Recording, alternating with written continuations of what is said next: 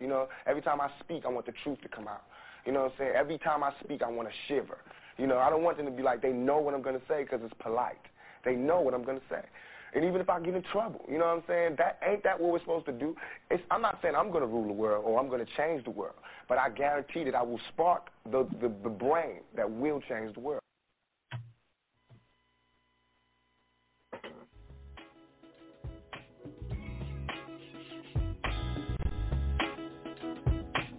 Got to have personal responsibility, political accountability, and corporate culpability. Get up, get up, get up, get up, get up, get up, get up, get up. We must eliminate poverty. I don't care what color the person or child. Get up, get up. Get up, get up, get up, get up, get up, get up. Why does a pessimist see a glass half empty, but an optimist see a glass half full? Are we locked into regressive mentality by chains unseen? If you try to fail and then succeed, which have you done? Do you ask enough questions or do you settle for what you know? The only questions that really matter are the ones you ask yourself. Welcome to Mental Dialogue. All I ask is that you think. Get up, get up, get up, get up, get up. I'm your host, Montoya Smith, a.k.a. Black Socrates, and welcome to the Mental Dialogue Talk Show. We are the return of intelligent radio as we ensure the free flow of opinions and push the envelope on the questions America's afraid to ask in the mainstream media. Good morning. I have on Queens of Intellect member, typically sitting in her co-host role, but today she is a guest, Ashley Thomas from Making Money Matters. Thank you, Queen, for being with us as we are featuring you on the show, as you've given us plenty of your 3 cents over the course of the last few months, plenty of wisdom, but I'm so excited to put you in a different role today as you are, in a sense, the expert, the expertise I used to say on the show quite often. I always often, we love to do, hard conversations on race, sex, culture, and business in the African-American community. I like to bring on people who are a little smarter than myself, and I definitely would include you in that boat, Queen. So thank you for being with us this morning. If you will, say hello to the truth seekers and give people a little bit of your background before we tell them the discussion question for those who haven't seen the promotions this morning. Yeah, sure. Thanks so much for having me on this morning. I always appreciate coming on and being able to talk to everybody. My name is Ashley Thomas, and in my 9 to 5, I am a client service manager. So I service institutional 401k plans to make sure that they are compliant and operational. And for my personal business, Making Money Matter, I am a personal finance coach. I like to say that I'm the step before a financial planner. So I help people budget, get their money together, get their mindset together, and realize their financial priorities and just do things different. And I know part of the conversation will be just about bringing money and mental health together. So that's what I do. I'm all about money. No, I love it. I love it. I love it. And even when you say you're all about money, what's very unique about you, which we'll get into as we dig into this show, is your approach to how you help others. As you just slightly mentioned the concept of bringing money and mental health together, which we'll definitely delve into that, a little later as we, in a sense, again, you've helped me, you've assisted, you've been a Queen of Intellect member, but we're going to be teaming up even more so, which we'll share with the listeners a little bit later. But to get into this morning's discussion question, are you intimidated by money and estate planning? Are you intimidated by money and estate planning? If you're a first-time listener to the Mental Dialogue Talk Show, again, I go by the name Black Socrates. And so we basically take the Socratic method to any of these different issues that we want to tackle within our community. And it's a series of, if you will, asking the right questions to get to the answers that, that we may need. And this particular question, and Ashley, again, you've done this before. And so when you heard it worded that way, are you intimidated by money and estate planning? What was your first thought? Because I think we were playing around with another title at one point, and I switched. Can you recall, this being worded this particular way? What was your first initial thought?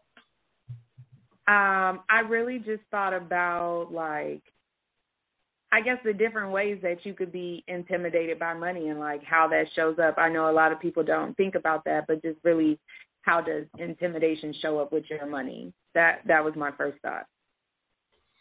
No, absolutely.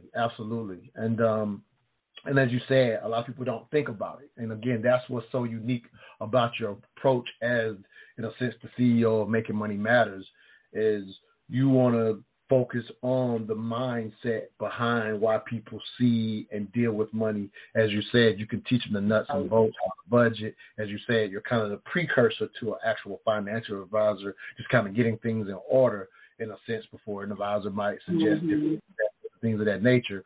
While that's kind of a just anybody could teach that, right? You can just go read that in a book, if you will. But for you, when we get, like you said, thinking about that word intimidation, how it shows up, and you mentioned the idea of people not being aware of those things. Yeah. And that's the thing that makes you unique, and what made me, in a sense, I've been encouraging you to get in this space much sooner than you actually did, just because I know. Right. Because when I first met you and you told me what your approach was, I was like, let's go ahead and get started now.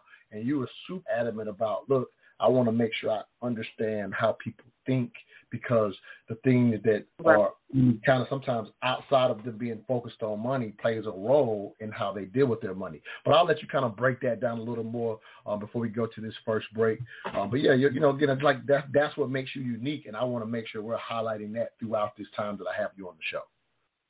Yeah, I definitely appreciate that. Are we heading into the break now, or do we have a few minutes to go into it? We got a few minutes before the break, so go ahead and give me some time. Yeah, so I think, you bringing up awareness is like the greatest thing, right?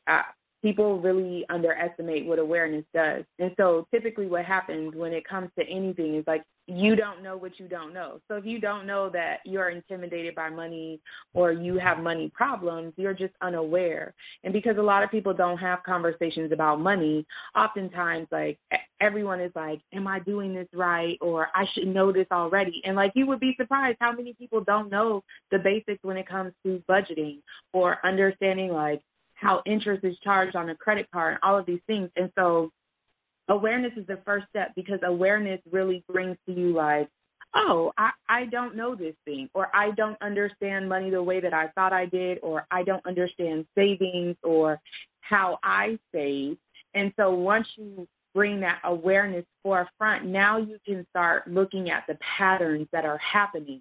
Like when I'm sad, I tend to always go out to eat, right? Like that is where your mental health, that sadness, whether that's grief or fear or whatever, is manifesting in your money, because every time this happens, this is what you're doing. You're going out and you're buying food without any regard to your budget, right? Or like any regard to your money. So awareness is really the first step, because once you become aware, you can start identifying those patterns and tackling them. But a lot of people tend to get caught behind the shame and the guilt, right? Like what I should be doing, or I should be here. I never would have did this, right? Like for me, I took out student loans just to get money back when I was in college. I didn't need them. I'm still paying on those student loans, but I can't be embarrassed or ashamed of what I did when I didn't know better. If I knew better, I definitely wouldn't have taken the money out. So that's where awareness really comes in and starts creating a platform for change. No, absolutely. I mean, I think that's the excellent example, the eating out. And like you said, you were just, at the time, you're just thinking of it as the hookup and the hustle, because that's what, Exactly. A couple of your friends told you, hey, here's a hustle. This is how you play this game. I know, I was fortunate enough to go to a school. I have to, this is on full scholarship or whatever, but, we still figured out. Yeah, we still figured out how to hustle books and stuff like that or whatever, because you come from that mentality, right? You just based on where you're from or whatever. And so, like you say, you don't know what you don't know. And if you've, in a sense, been brought up on a hustle mentality, that stuff is correct, right? Not, like you say, not knowing the long-term effect of how much you would ultimately have to pay back, because you were just trying to get the hook up on the instant gratitude of, I'm in college, but I'm eating lobster today. Right. Yes, when those refund checks post. And I think that's another excellent point. It's like, our society is so geared towards instant gratification that it really messes a lot of people up, because people tend to think like, oh, well, I've decided I want to get my money together, and since I made that decision, all of this is going to happen in like 3 months. And the reality is the same amount of time that it took you to get into your financial situation, whether that's credit card debt, student loan debt, car debt, whatever it is, right, or you just don't have any savings, it's going to take you a considerable amount of time to change your finances, right? Like most people do live paycheck to paycheck. And I don't knock people when they say that, right? Like people tend to take that the wrong way. But for majority of people that, you know, you make a decent amount of money, paycheck to paycheck could still be very valid. I consider myself living paycheck to paycheck. And that's because every single time I get paid, I don't have extra money sitting in my account where I'm like, oh, I could go ball out and buy a TV, right? But I'm putting a considerable amount of money into my savings. I'm putting a considerable amount of money into my 401k. I need my next paycheck. Right. But like being able to get past that instant gratification and knowing that it's going to take time. Right. Like you have to be realistic when it comes to money. And people kind of like with fitness have this idea of like, if I go to the gym this one time, I'm going to be good. Like since you can do these fitness stuff right now, your butt's not going to get bigger. Right. It's going to take time. That's the same thing with money. It can't be instant. No, absolutely. We're up against the break, so we'll continue this amazing conversation. Looks like we have a couple callers out there. We will open up the phone lines if you want to get in with Ashley Thomas, this amazing finance coach from Making Money Matters. Please give us a call at 646-787-1691. Again, it's 646-787-1691, as we highlight, in a sense, the fears. It's not just about the nuts and bolts and the, you know, just balancing a check, if you will, but the fears and the intimidation behind how we are with money and how we can improve the mindset. We'll be right back. You're listening to the Mental Dialogue Talk Show, where all I ask is that you think. Have you heard about that podcast, Mental Dialogue? It's so good it should be illegal. But if you missed the live show every Saturday, 10 a.m. to 12 p.m. Eastern Standard Time on Blog Talk Radio, be sure to catch replays on Spotify, Apple Podcasts, Stitcher, Podbean, and all other streaming platforms. We are the return of intelligent radio, and we are the best in the world at having hard conversations on race, sex, gender, and business in the African American community. And remember, all I ask is that you think.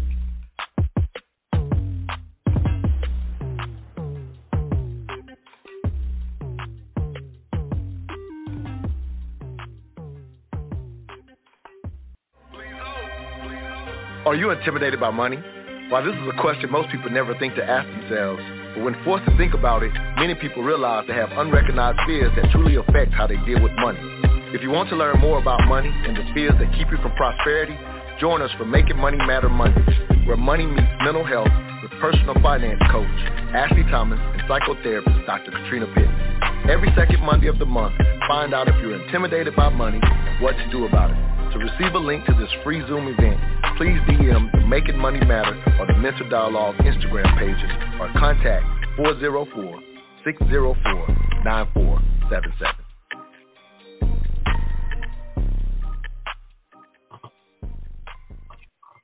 Welcome back to the Mental Dialogue Talk Show. I'm your host, Montoya Smith, a.k.a. Black Socrates. Special guest, Ashley Thomas from Making Money Matters. This morning's discussion question: are you intimidated by money and estate planning? As you just heard, the world premiere of the commercial for our upcoming Making Money Matters Monday. Yes.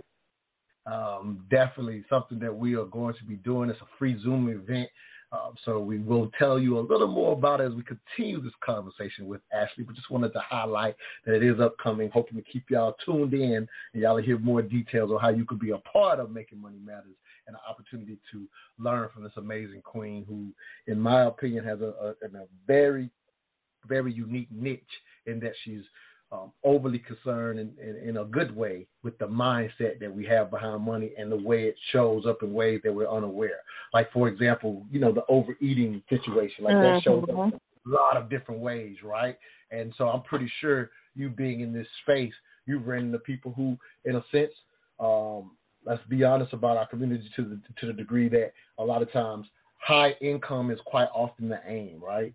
high income in what we're taught, because at the end of the day, like you said, you don't know what you don't know, and unfortunately, we always agree as a culture, not just black people, but I'm talking about American society. I'll be like, dang, why did they teach us some of these basics in high school? You know, like some of the basic stuff when it comes to understanding, like you said, interest and money, and you think you have an understanding or whatever, but unfortunately, we're left to get it from our families and kind of on our own, because very little was given to us in high school.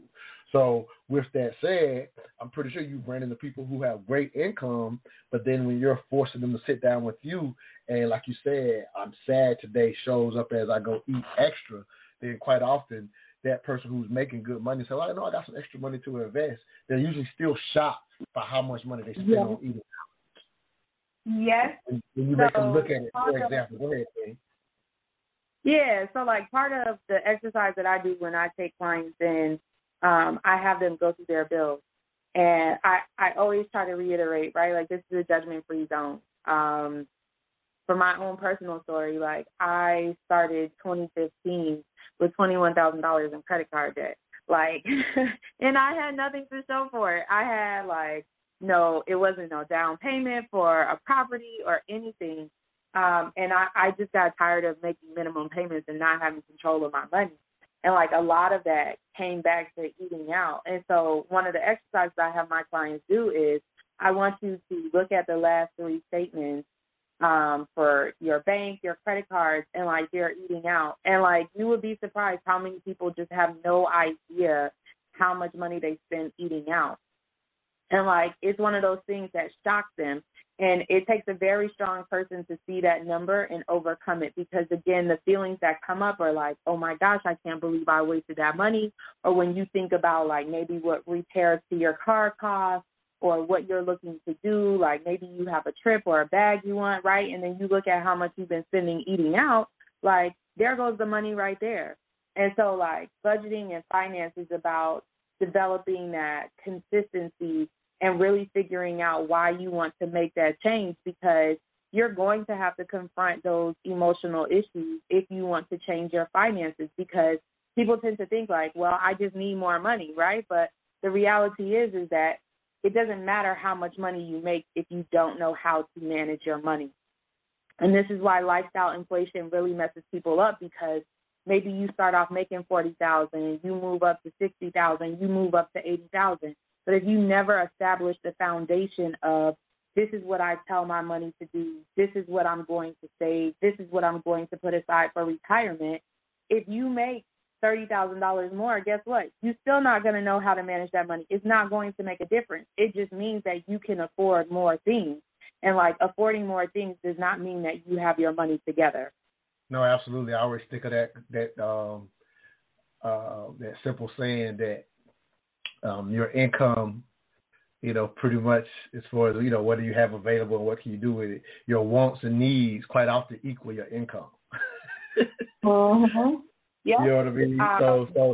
So yeah, go ahead, Queen. I'm sorry. Yeah, Joe Biden has a quote that says, it's pretty much like, don't tell me what you value. Show me your budget and I'll tell you what you value, right? Like, what we spend our money on is a direct reflection of what we care about. And it's one thing if you don't make enough money to cover your expenses, but it's a whole other thing when you have money and you just lack the dedication and like really trying to be interested in what you're doing with your money and seeing like what it means to you and what it's highlighting. And again, a lot of things we just don't know because our parents didn't know, their parents didn't know. So we've just been passing down these patterns of like, this is what you do with your money, or, you pay your rent, but you don't think about saving. You don't think about investing. You don't think about like those emergency funds. And oftentimes I tell my clients, like, your money is a tool. And I want you to imagine like you got paid, there's no bills on auto pay, and that money hits your account.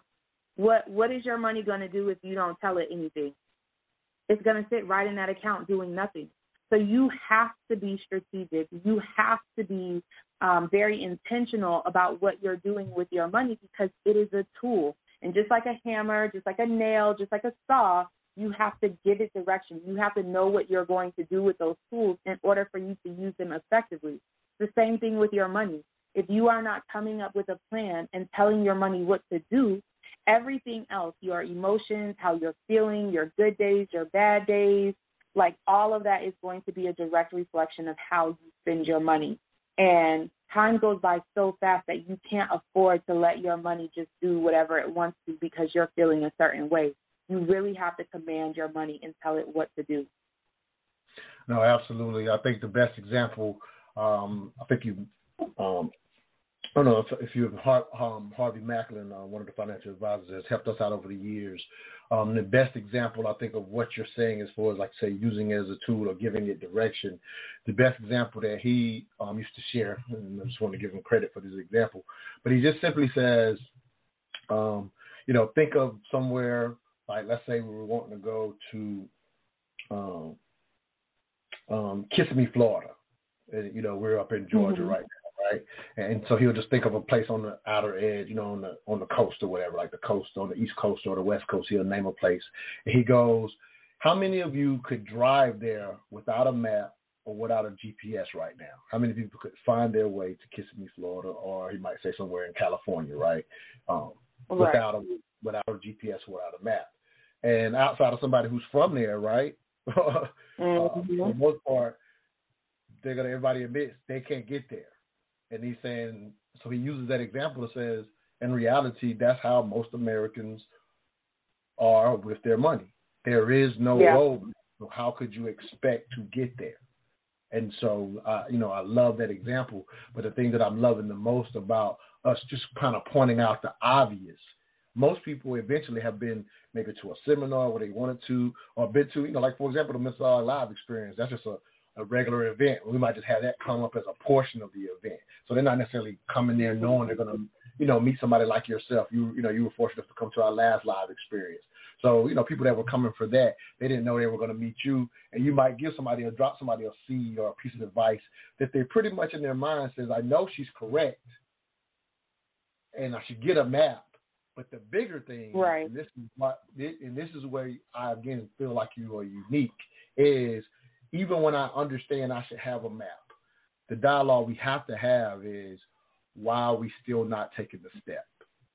Right. And because it ain't that simple, and you understand that. So if you could just kind of deep dive into, because you've been mentioning it, like you said, the overeating is an example. Maybe give another example of somebody being unaware of how this particular issue, and it could be related to some deep depth trauma, that then circles back around to why they won't take the step here, because ultimately two areas where we as humans sometimes don't like to look at is health and our money, and it's because we do know we don't know what to do. So our fear doesn't allow us to take your advice, even if you give it to us step 1, step 2, step 3, step 4. So we'll know we need to do it. So why do people not take step 1, step 2, step 3, step 4, even after they've seen it? What have you seen, Queen? Yeah, I think it just comes back to, like, people get so embarrassed when you point out, like, I had one client who did the exercise of, like, counting, how much she spent on eating out, and it was like $700, her average amount that she was spending over 3 months. She was trying to get her car fixed and all these other things. And so I think, like, if you think that you know everything about money, you don't. If you feel like you should be doing it better, maybe, but, like, you can't judge yourself off of that, right? Like, money is one of those situations where you have to kind of look at it as, okay, this is what I did. Now how can I make it better? And I think, like, a common thing that comes up when people are talking about money is, like, what happened in childhood, right? Some of us have had experiences where in childhood we weren't able to get the things that we wanted. So what happens when you have this inner child that has not had their needs met? And sometimes, it's a combination of needs and wants. Like, maybe you always to have a meal, or maybe you always didn't have clothes that fit properly. So what happens when you become an adult that makes a good amount of money?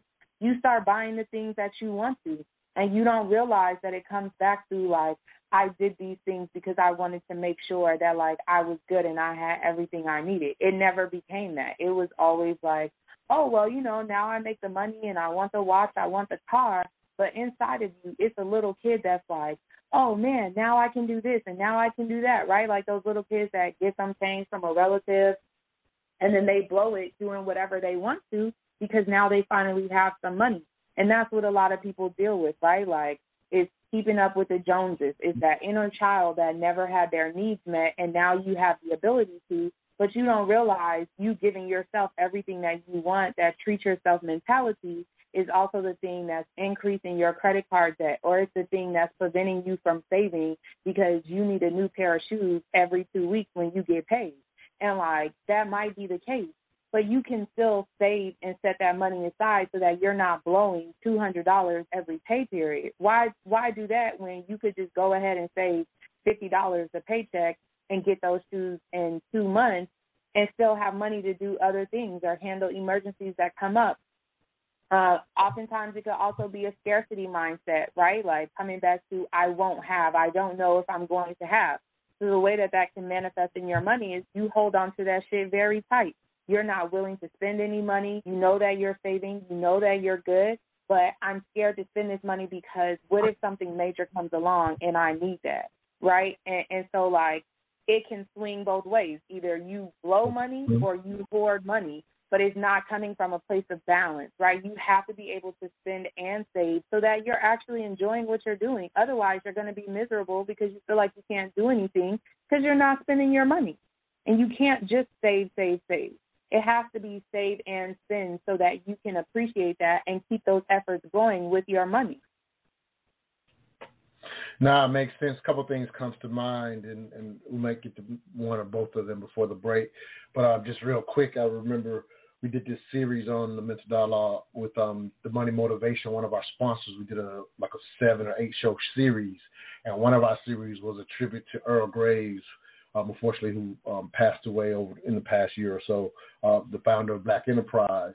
And we played this cut, and he was talking about one of his sons, in a sense, going into finance, and he was basically running the estate. He was very proud of his son having, taken a serious interest in money and things of this nature. But even he talked about, as much as he wanted to create a space and a magazine to help other entrepreneurs and business people to, in a sense, increase their wealth and do business better, he talked about, based on his own lifestyle, one thing that he overspent on still pretty much to this day was suits. And it was because before he decided as a young man to get into that business, he didn't have that growing up as a kid. Mm-hmm. And so even him being as famous, I don't know if famous wasn't necessarily his concern, but just being a founder of Black Enterprise and doing very well with his money over the years, he was admitted that was a mental thing that he really never got over, and he still bought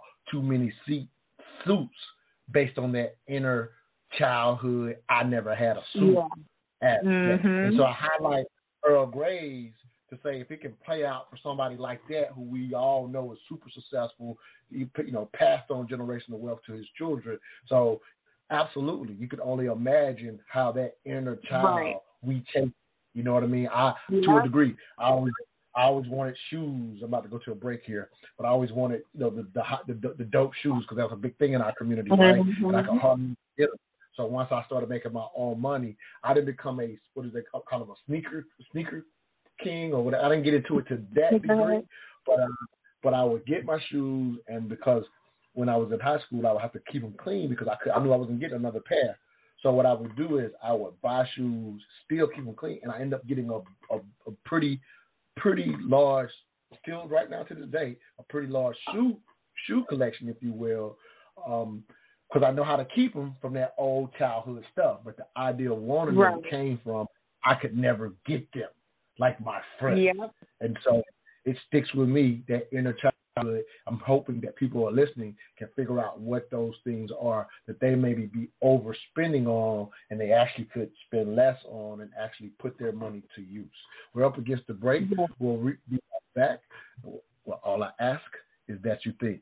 If you want to get in, for the callers out there, press 1 and you can let us get in on this morning's discussion. If you're online, the number is 646-787-1691. Again, that's 787-1691. You do have to press 1 if you want to speak. We'll be right back, where all I ask is that you think.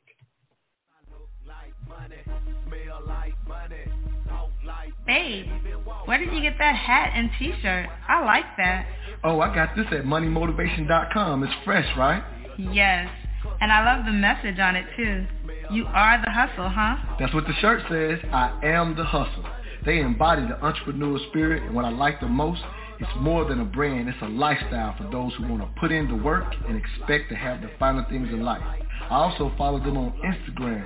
Check this post out. If you believe money is the root of all evil, you're using it wrong? Or how about this one? Excuses make $0 an hour. I like those. What's their IG? At moneymotivation.co. But do they have any ladies' gear? Yes, you're going to love the clothing line they got for the ladies.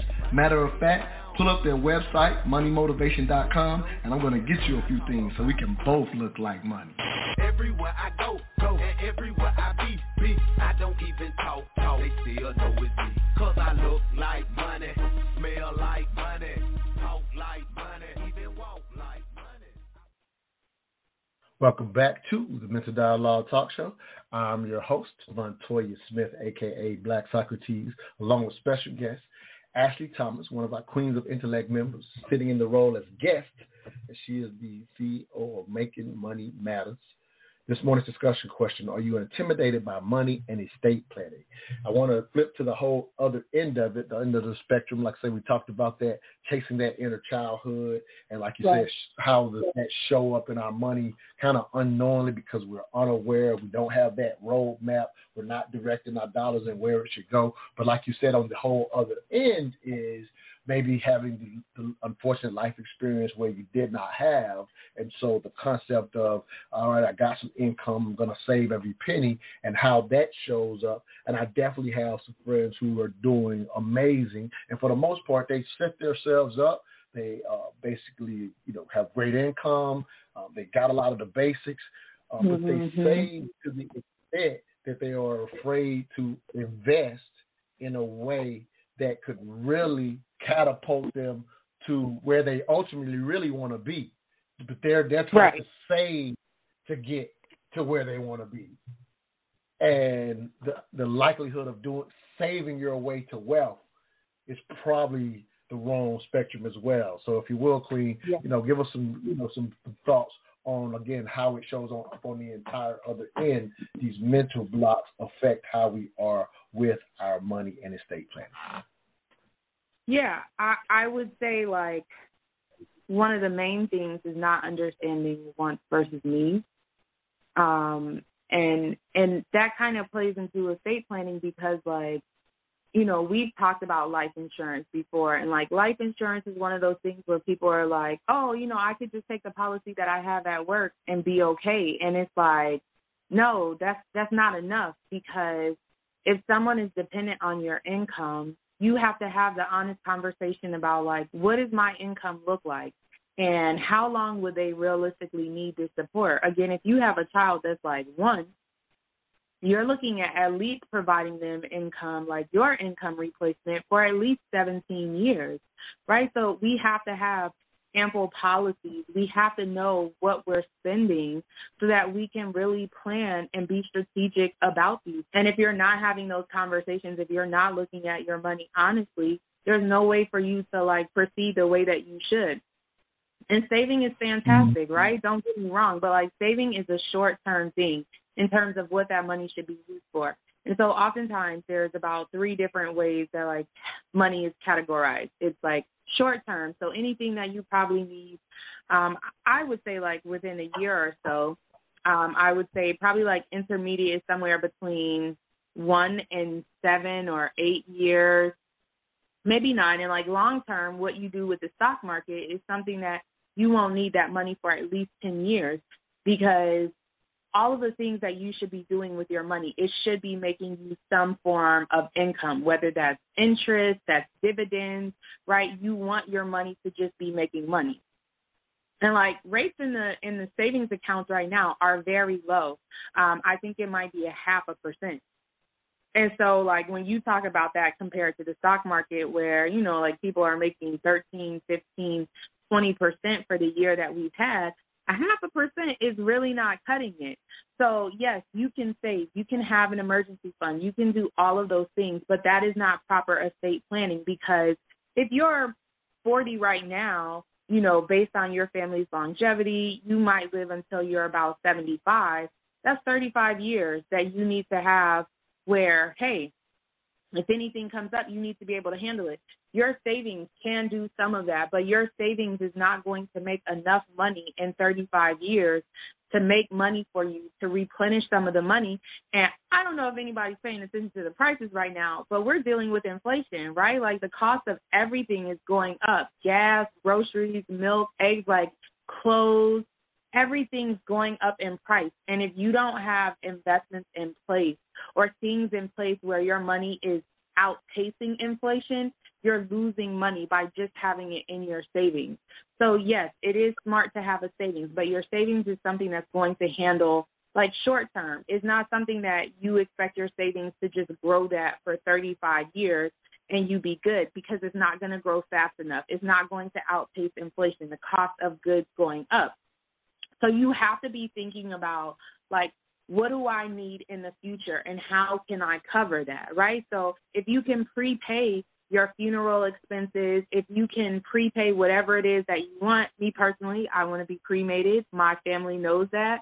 I have it, you know, with my my final disposition paperwork, and, like, they already know what to do. I plan on prepaying it. It's a tax write-off, which is always a fantastic thing when you can save money on taxes, right? But, like, you have to be thinking about what you want that money to do in the future. And if you want your money to be working long-term, 10 years or more, it has to be doing something else than sitting in a bank account. So whether, again, that's life insurance or investments, and even when you talk about your children, like estate planning could be you opening a 529, a savings account for your kid for school. You could open one of those and put money aside and learn about the market together with your child and start investing that money. Again, straight savings is great, but that's really like, oh, my tire went out, I need to get a new tire, or I've lost my job and I need to live off of this money for 6 months.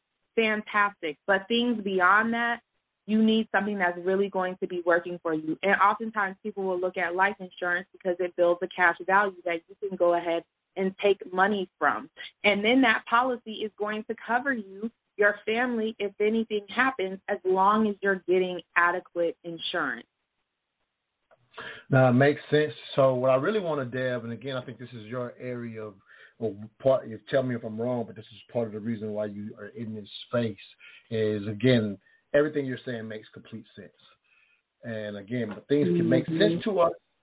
And as a culture, let's talk about overcoming the idea of, I understand, I know I should invest, but I don't know anything about investing, right? And so what we'll see in the culture is, for example, in certain neighborhoods that I live in Atlanta, whatever, the lottery is huge, right? And also other aspects of, again, like we talked about earlier in the show, just if you live somewhere where there's in a sense, a hustle mentality, and you learn how to flip money real quick and things of that nature, whatever that might be. So when you're coming from that, and again, you're talking about, to a degree, some of it being instant gratification, but it's there's a willingness to risk on these things that don't pay out. There's no fear in those areas, even though they rarely pay out to your advantage or they rarely get you the return. There's a willingness due to the psychology. And that's where, I would love to, have you talk about that, because from what I understand, that's part of the reason you want to be in this space, is to move more people from a willingness to spend on the lottery, a willingness to, have somebody come along and convince them here's a good investment. And the reason they attach to that investment versus a sound investment you might suggest is because of fears and the mentality. That person is hustling it and can make it sound good, but why are we willing to go after something with that type of return that's way more riskier than something that you might suggest? Why do you think people do that, in your opinion? I would honestly say, like, despite there being, like, slim odds for someone winning or, you know, doing something like that, a lot of people, this goes back to that instant gratification. A lot of people will see that and be like, I can get all my needs met if I just hit this lotto, you know, it's $20 million, like, that's all I need. And if I get it, I'm good. People don't look at, I'm taking the time to build my money where I need it to go. Now, there are so many ways that you can be making money. There are so many ways that, like, you can put your money to work, whether that's crypto, that's stocks, that's investment properties, that's tax lien properties, you know, like buying land, vending machines, Turo. A lot of people are buying cars and, like, putting them on the system to get them rented out, right? Like, there's so many ways to make money, but, like, people like think that it should be instantaneous. Again, if I decide to do this thing, I want it to happen right now. And that's not what happens when you are, like, legitimately taking your money and putting it to work. It's not realistic. So people don't have realistic timelines when it comes to money. And they feel like if I get it, this one big lump sum, I'm going to be good. But it comes back to our thing about earlier. If you don't know how to manage your money, you get that $20 million. What do we see all the time? People hit the lotto and then, boom, they're broke in a couple of years because they never learned how to manage it, or they didn't know about ways to put their money to work that were something other than putting it in their savings, right? And so, like, you have to be researching. We're in the information age. And if you want to make money, you can do that. There's, like, drop shipping where you can go ahead and, like, have a website and sell items, and you don't even have to keep the inventory. Or you could work with a vendor and buy items at a discounted price and then go ahead and resell those at a higher price to make your money back, right? Like, there's so many ways. And unfortunately, I think a lot of what we're up against is, like, what social media is pushing is, like, you can be an entrepreneur, you can make money these ways, and, like, it's nothing. That's it. All you got to do is want it, and it's going to happen to you. But, like, you really have to put your money to work. You have to be intentional. And, like, I know that, like, stocks are very popular. And, like, one thing that happens is, like, people will get into the stock market and they'll be like, okay, I need, like, $1,000 by tomorrow. That's not how it works. And even if it did, right, the one thing that is guaranteed to happen in this country is that you cannot get around taxes. Outside of life insurance and, like, beneficiary proceeds, you're not getting away from taxes. So when you're going in and out the stock market and buying and selling and doing all of those things, you're creating a tax bill. And so people don't think about those things and wind up getting themselves in deeper holes because, hey, what are you doing? Are you being strict with how you're deciding to proceed with this? And if you're not, like, it's going to show in the results of how you make your money. And so it really comes down to, are you being realistic about the time that it takes for your money to work and make you money? And the lotto is fine. And, like, I had participants when I used to do education for 401k plans, going out traveling and speaking to different people at companies. Like, people were really excited about getting lotto tickets and having this idea of, like, winning this money all at once and that being enough. And, like, that's fine, but it still doesn't beat the basics. It still doesn't beat you knowing how to set aside 10% or 15% or 20% of the money that you make so that you're good. Because life is such a thing where it's not, will this happen? Everything with life is, when will it happen, right? When will something go wrong with your car? And it's not to, like, bring it into existence or speak negatively, but, like, never in the history of my life have things, like, continue to be 100% great.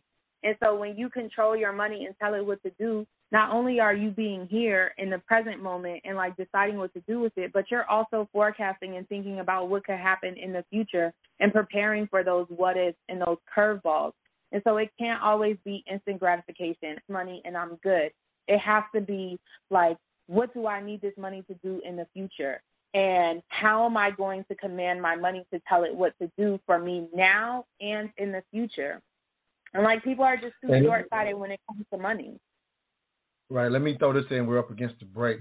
And definitely continue this conversation. For the callers that are out there, press 1 if you want to ask Ashley a question. We have it for one more segment, and we'll continue this conversation at the top of the hour. But if you want to ask a question or have a comment, please press 1. But yeah, we should say preparation. Preparation is the key. So even when you said, getting the lottery, even if you were to hit it, it doesn't beat the things that you're suggesting. Well, I would like to put those two and two together so that even if you weren't lucky enough to hit it, right? Like you said, most people still that hit it end up broke. So the preparation you're talking about has you ready in the event that you were to hit it. So that proves you need what you're talking about regardless. Even if you were lucky enough to hit it, you don't want to be somebody who hits it and ends up broke. We'll listen to the Mental Dialogue Talk Show. We'll be right back. Well, all I ask is that you think. If you're looking to purchase or sell a home in Atlanta's competitive real estate market, there's only one real estate agent we call on, Ephraim Abdullah. Not only is he honest and straightforward, but he has a proven, repeatable strategy that consistently gets his clients the homes they wanted versus their second or third choice. What's Ephraim's secret? His virtual on-the-spot offer moves his clients to the front of the line for purchases, and for sales, his no-nonsense approach gets your home sold and off the market. For a results-oriented real estate experience, contact Ephraim Abdullah, a licensed agent powered by eXp Realty at 770-800-7922. Again, that number is 770-800-7922.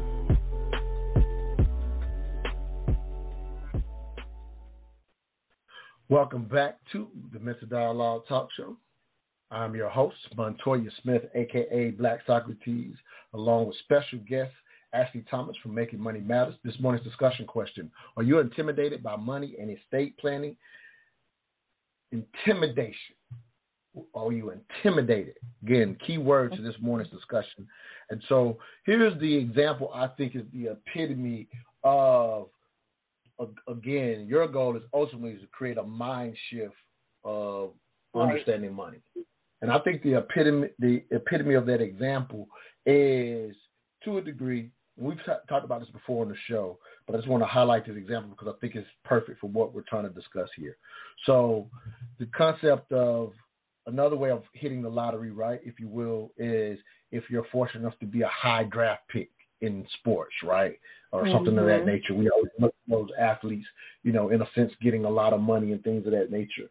And so the unfortunate reality is for NFL players, half of them are broke 5 years outside of the league, after 5 years outside of being out of the league or whatever, right? And so most of us hear that, and there's a thought of, that's shameful. That's just kind of what crosses somebody's mind. It's shameful that they made all that money, and 5 years later, half of them are broke. So we say, wow, that's shameful. We'll say it's shameful without realizing we have a focus on income. And so since they made all that money, the money they made, right, we haven't shifted to it's what we keep, because we still have this concept, if I make a lot, I won't spend all of it. It's the mindset that a lot of us have. I won't spend all of it because it doesn't take into account the taxes that you mentioned. It doesn't take into account inflation. Right. So what happens is you're forced to learn about money, even if you were to make a lot, in order to maintain, keep, and absolutely, if you want to ensure that you pass down some.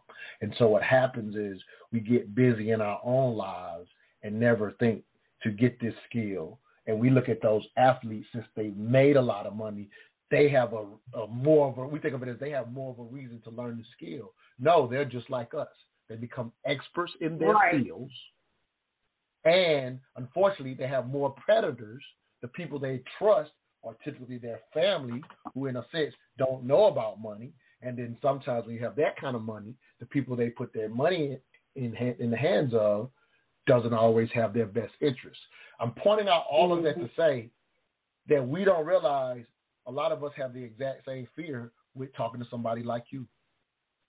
Yep. Like, we're looking down on the athlete who made all that money for not figuring out who to trust to show them what to do with their money, not realizing it's no different. if we're in it's no different than the boat that we're in. If I won't talk to an Ashley Thomas, if I won't talk to a financial advisor, or here's the concept, I don't make enough money to talk to one. Please jump in, Queen, because that's ultimately the work you're trying to do. I went to a networking event this week, and I had a guy who was like, hey, so like, what do you do? I'm telling him about making money matter, and he's like, so is there such a thing as too small a client? Not at all. Not at all. Because if what I typically do with people is like, yeah, I'm going to create a budget for you. You're going to tell me how much money you make. You're going to tell me what your expenses are. I'm going to actually look at the numbers. And like, people don't know that they're not being honest about money. So what'll happen is, like, somebody will be like, I make $4,000 a month. And so they give me all of their expenses, and we're at $3,000. Okay, so you're telling me that you make $4,000, we're at $3,000 worth of expenses, and you say that you don't have money. So, like, there's something missing from this equation. And so, like, the very first thing is that you have to be honest about where you are, right? Like, it does not matter if you're like, man, things are perfect or whatever, but, like, if you're not going to be honest about where you are, just like going to therapy, if you can't be honest, nobody can help you. Because there's no way of me being able to be like, oh, yeah, like, this is what we need to work on. Or, you know, let's talk about these things to get you in the right direction, because I don't really know what's going on with you. There's no reason to be scared about it. I can understand that it can be intimidating to have those conversations, but this is where you have to, like, really ask people questions and what their motivation is behind what they're doing. And for me, I just want to see people doing better. I want to see them actually controlling their money, because I didn't have that. I didn't have money growing up as a child. Like, I babysat a couple of times and made a little money, but I didn't know anything about money. Even in college, I didn't know about money. And so everything that I've learned now has been through trial and error, but it should not have to be that way for every single person in our community, that we have to trial and error our way to figuring things out, when you can have a real-ass conversation with someone that's going to be like, no, that is not in line with what you said you wanted to do, right? I'm going to hold you accountable. You're going to tell me what it is that you want to achieve, and I'm going to sit there, and I'm going to be your big sis, I'm going to be your little sis, and I'm going to be like, no, you can't do that. I know that you're an adult and you think that you can and you want to do that, but this is where it becomes wants versus needs. And, like, is this really getting you closer to your goal? And oftentimes it's not. Oftentimes, like, we get sidetracked by little things that don't mean anything at the end of the day. And, like, I'm here to be like, this is not what we doing, sis. This is not what we doing, bro. We're going to sit here and get you going in the right direction so that you are prepared. And, like, the dope thing about changing your mindset, right? And I always tell my clients, like, I want you to celebrate the small victories, where clients are like, oh, I didn't budget, but I realized that I overspent in this. That's a win, right? The fact that you can identify that you did something different, you have to clap it up for yourself, because it can be overwhelming.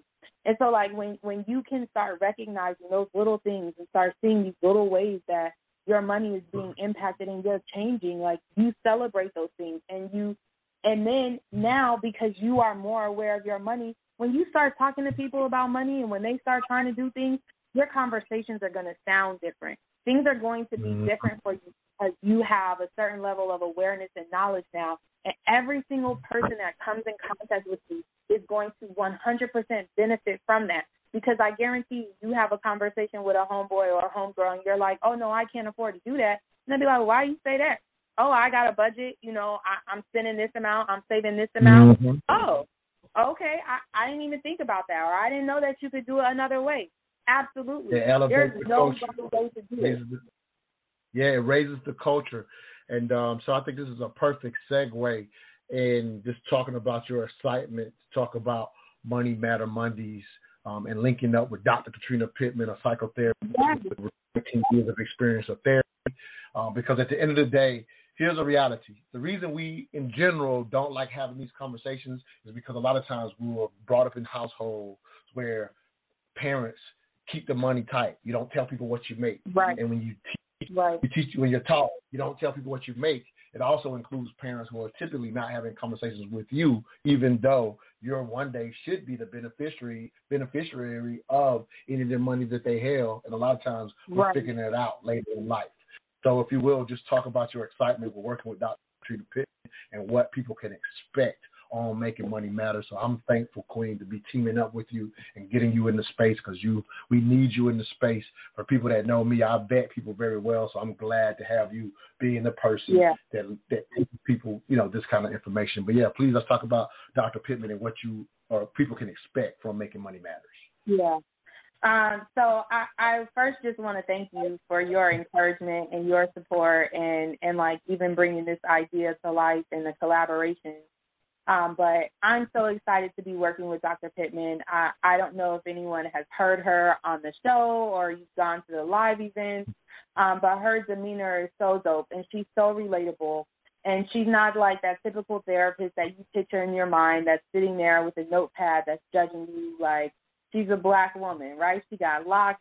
Her energy is just so calming. And so I'm excited to be talking with her, because when you have these conversations about money and mental health, the one thing that tends to happen, right, is like when you talk about something that brings up some of those traumas and triggers from your past, or like when you start realizing why you make the decisions that you make because it came from childhood, because it came from a relationship, what happens is that you open up your luggage, right? I just want you to think about like your emotions and all of that being a piece of luggage.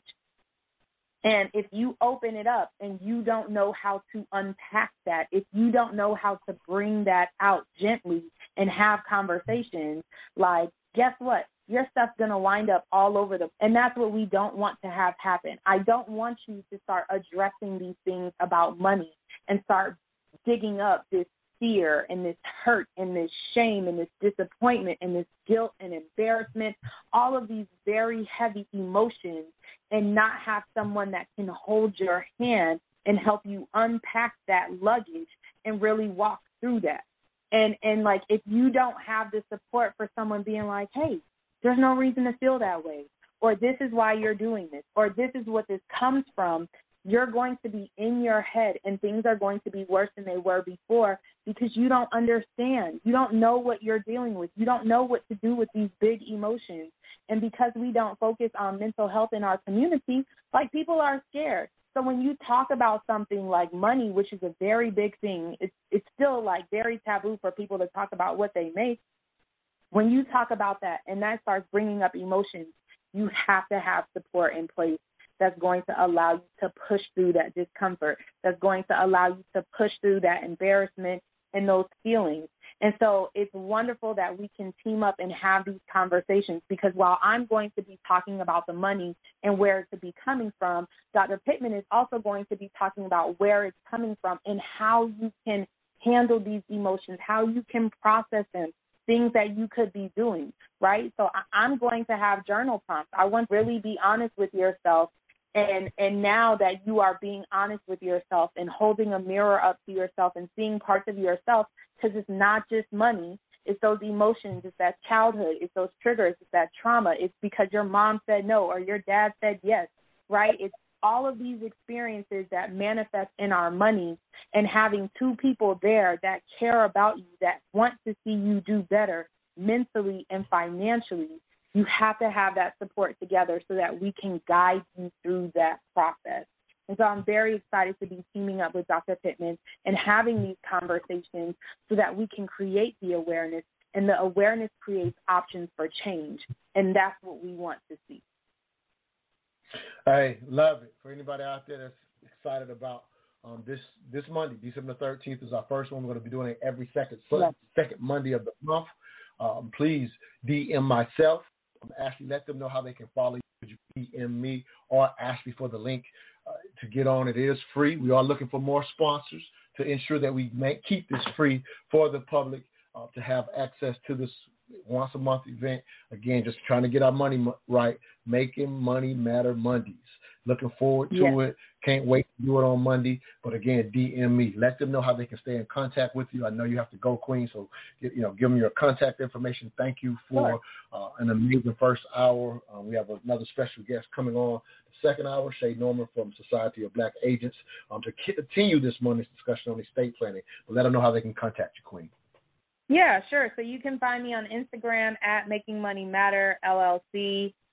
Same for Facebook.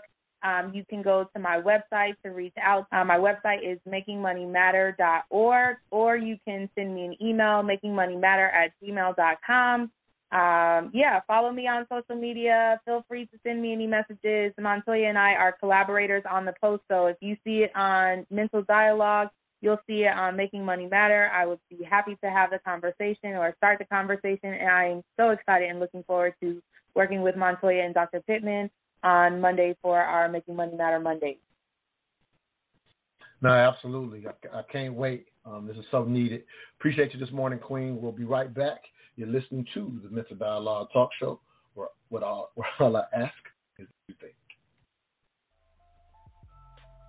L&G Technology Services, we are your industry leader in aircraft and heavy equipment repair services.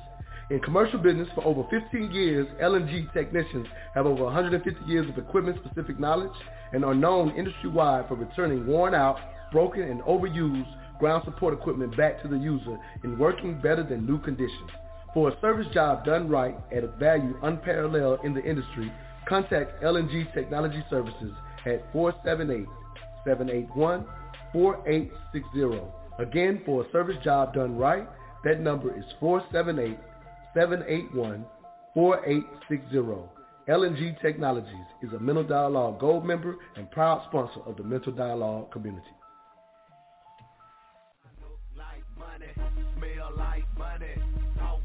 Babe, where did you get that hat and t-shirt? I like that. Oh, I got this at moneymotivation.com. It's fresh, right? Yes, and I love the message on it too. You are the hustle, huh? That's what the shirt says. I am the hustle. They embody the entrepreneur spirit, and what I like the most, it's more than a brand. It's a lifestyle for those who want to put in the work and expect to have the finer things in life. I also follow them on Instagram. Check this post out. If you believe money is the root of all evil, you're using it wrong? Or how about this one? Excuses make $0 an hour. I like those. What's their IG? At moneymotivation.co. But do they have any ladies' gear? Yes, you're going to love the clothing line they got for the ladies. Matter of fact, pull up their website, moneymotivation.com, and I'm going to get you a few things so we can both look like money. Everywhere I go, and everywhere I be.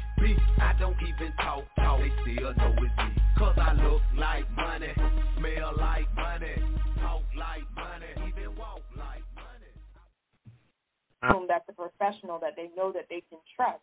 And so, we really have to be focusing on getting into fields that are going to give us the knowledge and education. And the first thing I think of is life insurance, right? That is a very real and tangible way to build wealth within our community. And a lot of people don't even consider life insurance, right? You have the ability to put hundreds of thousands of dollars in somebody's hands should, in the event that you pass away, right? Because that's going to happen.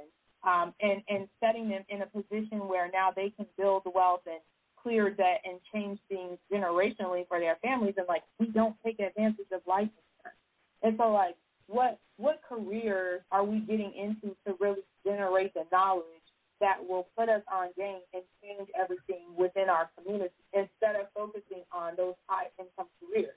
Yes, they're beneficial, but oftentimes I think that really drives consumerism more than it focuses on building wealth. Or hey, how about can I? Oh yeah, please go ahead. Go ahead. Mark, please. Go ahead. Oh okay. no, you're fine. I don't want you to lose your. I don't want you to lose your thoughts. I'm good. But I just want to supplement on what Ashley said because I think it was. I mean, I love what she said. It's so important. She mentioned about high income careers and how that can be a focus, and what that message is all about is, we have this belief that wealth is achieved. Wealth is not achieved. Wealth is created. Mm-hmm. It's created. And when you focus on high income careers or all of these things, yes, that you need that, because you capital and all that, but it's still a philosophy that, no, you don't achieve wealth. You don't get there one day. That's not how it works. But you create it is the way you do it. And create it by understanding the foundations and the building blocks of wealth. And then she also mentioned insurance, which I know is not talked about a lot. It's taboo. And people have this whole, I don't believe in insurance like it's a religion or something. It's not a religion. It's a tool. It's a tool. Welcome back to the Mental Dialogue Talk Show. I'm your host, Montoya Smith, a.k.a. Black Socrates. This morning's discussion question: are you intimidated by money and estate planning? As you hear a cut from our last hour guest, Ashley Thomas, from a previous show on building wealth in our community, as well as from the CEO of Money Motivation, one of our sponsors, just talking about the concept of insurance being a tool and really to move into the estate planning. In order to do that, I've brought on another special guest, Shay Norman from Society of Black Agents. Thank you, Queen, for being on with us. We are introducing you as now one of our queens of intellect, so people will be hearing from you more in the future. But this is your first time. Thank you for holding me down.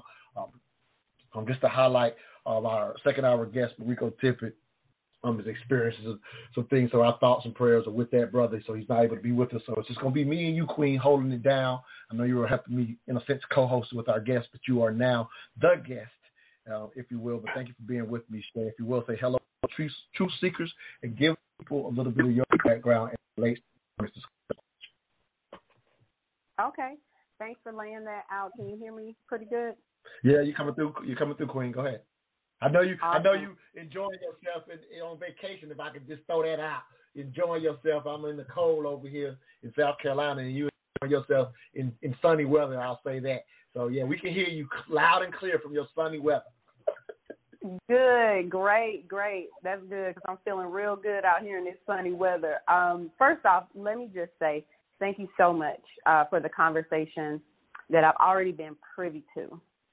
I listened for the entire hour while I worked out on the sun deck. But like he said, this is Shay Norman. I am co-founder of Society of Black Agents, which is a safe space we created for Black agents to get what they need, to get what we need that we won't necessarily get from a carrier or an agency. It's anywhere from branding and marketing to mentorship to network and collaboration. I also am the founder of The Bridge, which is a financial accountability coaching. Basically, I merged my license, my Series 65 license, my life insurance license. I've been in financial services and insurance for 16 years now, so I blended those skill sets, those licenses with spiritual life coaching from Life Purpose Institute in California. I merged those two to create a financial accountability coaching company, because one of the things that you all have been talking about in reference to this money issue, conundrum, problems that we have, so much of it is not about money at all. And in my career, I realized that from working with hundreds of people that it was so much for us to uncover. Writing the budget is easy, but it's so much underneath that needs to come out, that needs to be directed before we even talk about money. So that's the reason for The Bridge. But I'll stop there. Thank you for welcoming me on. No, absolutely. Again, with a lot of years of experience, and you've reached some pretty height, pretty far within your industry, and so you've kind of have been the epitome of what I would assume, and this happens for a lot of us.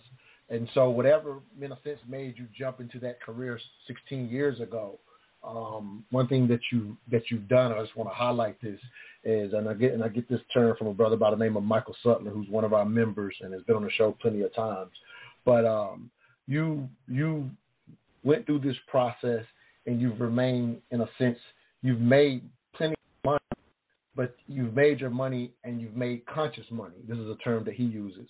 And conscious money is, I'm going to attain these resources, and I also feel an obligation, in a sense, to my people, whether that's teaching the information or showing others how to gain resources as well. And so I applaud you. And again, I'm very, very serious about those in a sense, vet to become a part of our community club. And so I'm glad to have you on board. And I really wanted to delve in, again, your area of expertise into that cut that we just heard, which, again, was Ashley Thomas as well as Mark Ranger, talking about, the aspect. And Mark, he mentioned it in that cut. He mentioned the idea of, to a degree, life insurance still has a level of taboo within our community, but that's only the basics of estate planning. We rarely extend past that, but I wanted to start in your wheelhouse talking about that discussion and the dialogue of getting, in a sense, more people to get insurance, what that looks like, and if you will, start with how difficult it still can be, even to this day, even though I think there's more rhetoric moving in the right direction. You're in the industry. What type of things are you having to overcome with individuals when it comes to the idea of leaving some type of legacy or estate to those that come behind them? If we could start there, please. Okay. I want to reach back just a little bit, if it's okay, and then I'll get into that. Yeah, please. No, absolutely. So, how you do, Frank? So one of the things I want to bring out, and this is particularly for parents and for adults who care about children, who care about the next generation. You don't have to be a parent per se, but you thanked me for having a certain consciousness about money. And what I want to say is the thanks really goes to my parents. Really, I just am me. I'm just being as much of me as I can.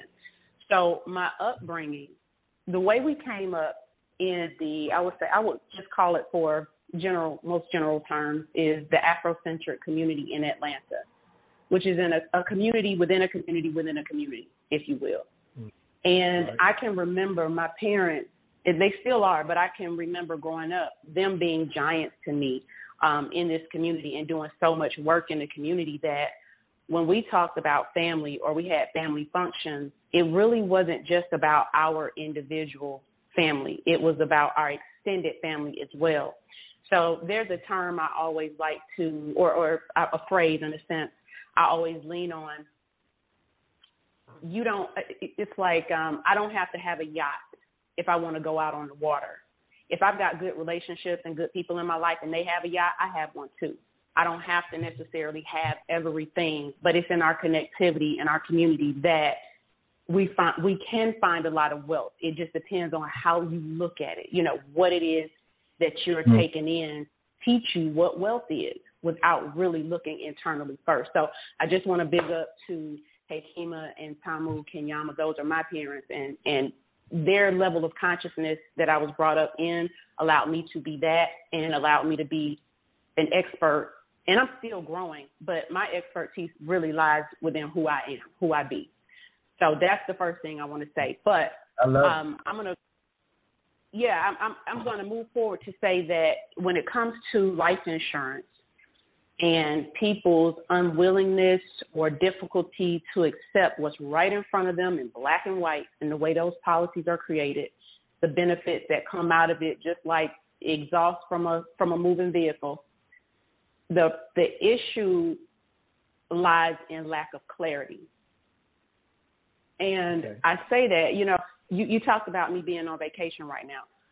For me and who I be, it's a must that I get out of all of the marketing, all of the social media. And I'm not even really on social media, but just so much that comes at us on a daily basis. I have to take time to get back to myself. And when I do that and I pull up my authentic, what I call an authentic financial plan, when I pull that up, and I'm a journaler, I've been journaling, I don't know if that's the real word, but I journal, and I've been journaling since I was in the 6th grade. I can still pull up my construction paper colorful journal. I've always been about who I be.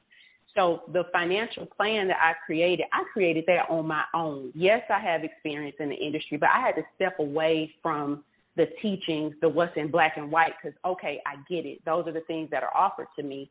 I have to step away from that and authentically create a plan for my life and come back to it and continue to come back to it. And as I increase in my knowledge and awareness, that plan was more clarified. I knew what policies, I knew what type of investment, I knew what type of savings account. I knew what bank, because I already had an authentic plan for my life that was void of any other professionals. It was about me and what my life is about, if that makes sense.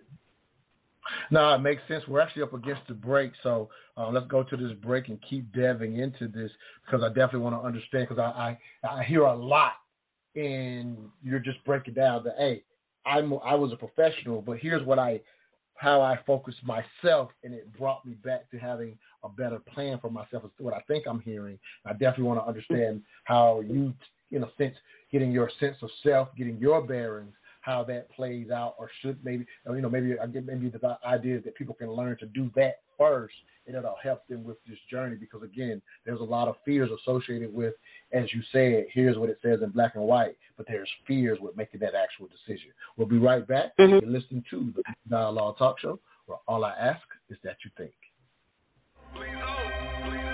Are you intimidated by money? While this is a question most people never think to ask themselves, but when forced to think about it, many people realize they have unrecognized fears that truly affect how they deal with money.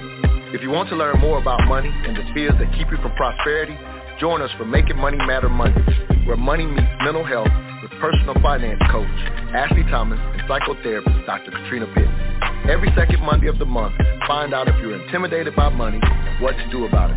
To receive a link to this free Zoom event, please DM the Making Money Matter or the Mental Dialogue Instagram pages, or contact 404-604-9477.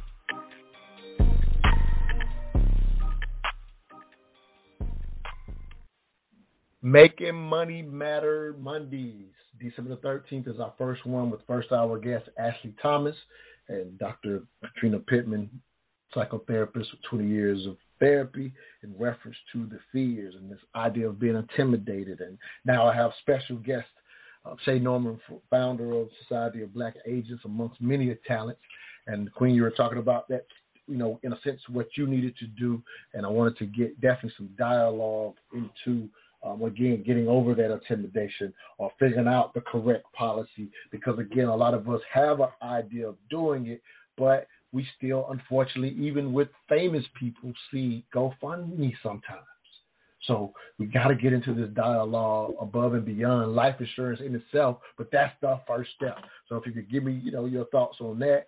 We got a caller that wants to get in as well, Kevin out of South Carolina. For anybody out there online, you do have to press 1 if you want to get in and give us a comment, give us your 3 cents, or ask a question of our expert, Shay Norman. Go ahead, Queen.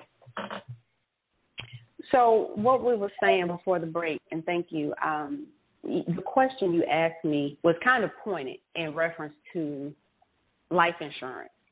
And I was watching a interview with Dame Dash a couple of days ago with a host I didn't really prefer, so I won't say his name, but he mentioned the fact that for him, he can't be in a lot of circles and have a lot of conversations because many people won't understand where his thinking is.